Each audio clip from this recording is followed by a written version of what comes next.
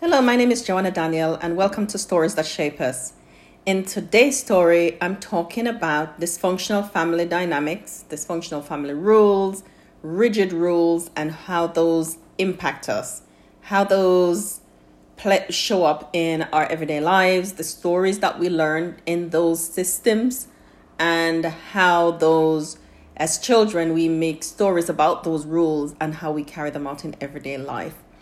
You might notice yourself in some of these stories. You might see yourself in some of these types of family systems, and you might see how you formulated stories in order to stay in those systems. Sometimes those family systems continue to be dysfunctional even as we're adults.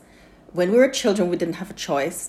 As adults, we tell ourselves stories that are comfortable enough for us to stay in those family systems. And so today I want to talk about one of those, and that's rigid family rules.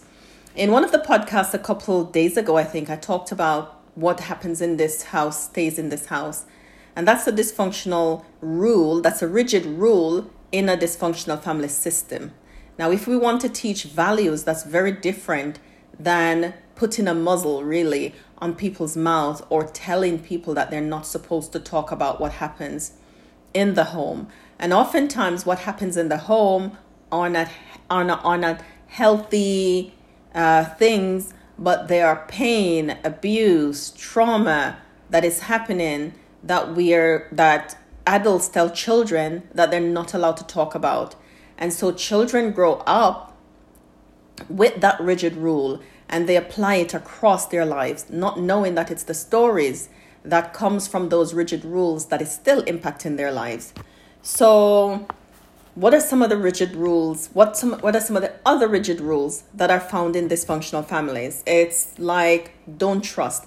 And before I go into the rules, you might find yourself becoming uncomfortable or a little bit irritated or annoyed or even fearful because I'm saying the description of what happens perhaps in your home as you were growing up, and I'm calling it dysfunctional.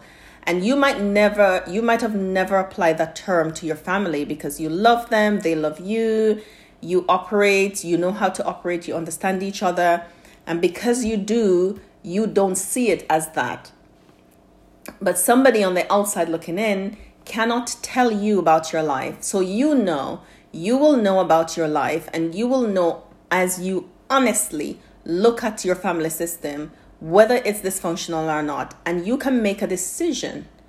You can make a decision about whether you stay and how you stay, or if you decide, like some people decide, to exit, to keep the family at a distance while they heal and learn how to set boundaries to not participate in the dysfunction. So you can make different decisions, whatever you want to decide. But if you're knowingly doing it, that's a very different thing than following rigid rules that some grown-ups who, through their brokenness and their pain, make these rules to protect themselves, pass it on to the children, and you're passing it on blindly to a next generation who are going to develop their own stories around that. They're going to interpret it in their own way, and they're going to carry it out in their own way, in their own lives. And so it's important to know. So one of the rules is don't trust. One rigid rule is don't trust. And sometimes that's not an explicit rule. It's not stated, there's not a family meeting that is held and said, okay, so here's the thing, everybody, we're not going to trust anyone. It's not said in those ways, but it's an offhand comment. It's dropped in. It's said when you talk about your friend from school or your friend from church or the neighbor. It's the way people are talked about. It's the way stories are told that the don't trust message is derived from those stories versus it explicitly said don't trust. So there's no banner in the home that says it. But and sometimes it says explicitly, like we don't trust. That's why we don't trust people. Don't trust people. Don't trust those people. Don't trust these people, those people, those people. But you're never told the people who you can trust. So as children, when you're told to not trust them, and them, what you work out is that people are not trustworthy. And the story that you'll tell yourself is that people are not trustworthy and therefore I must not trust. I learned not to trust, and though it was not a rigid rule, through my experience of being betrayed through sexual trauma by somebody who was trusted. But the don't trust message is a different one when it's learned as a family rule. So that's don't trust. And I think don't trust goes alongside what happens in this house stays in this house, because we're teaching people not to trust. The difficulty is you might also learn to not trust yourself when you've had those experiences. You also learn how to not trust yourself. And as you're healing and learning how to trust others, there's a parallel process happening where you're learning how to trust yourself. And when people don't trust themselves, people don't trust their voice. You don't trust that your opinion matters. You don't trust that your opinion on different subjects is important and people want to hear it. You don't trust your decision making. So you second guess yourself. You ask questions. You take long to make a decision. And so there are those kind of ways as well that rigid rule manifests itself. Don't trust. If you have grown up with that message and you've derived stories around it that you know is impacting your life right now, it might impact you relationally, where your relationships are not as solid as they could be. Your relationships lack depth and you struggle to maintain long-term healthy relationships because you struggle with trust. When you struggle with trust, it's easy for people to betray you. Because what I always say is, don't trust. It's not a boundary.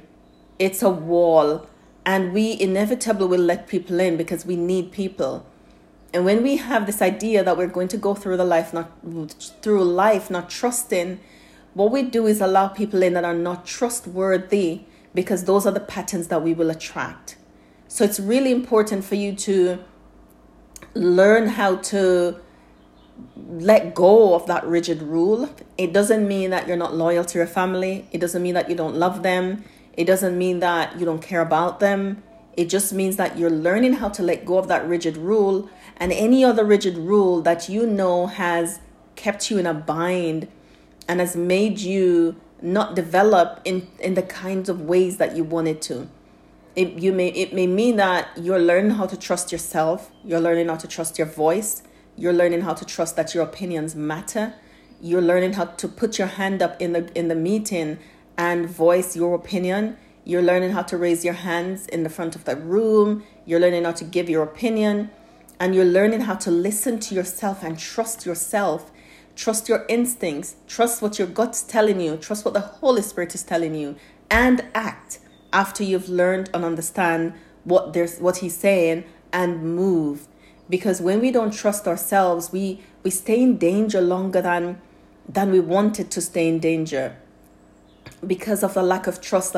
Is this thing right? Is this thing happening? Am I imagining it, or is it happening? Because the message of don't trust is so wide. It's not only limited to people, it's limited to yourself too. And if you really think about it, you also don't trust your family members either, because the message comes from there. And what they don't know when they're given that message is that it's going to be far reaching and it's going to extend to them too.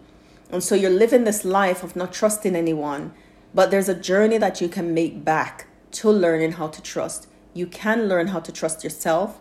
You can learn how to trust other people. You can learn how to have healthy relationships without rigid rules. You can learn how to have boundaries that are more flexible, boundaries that you can maintain with support.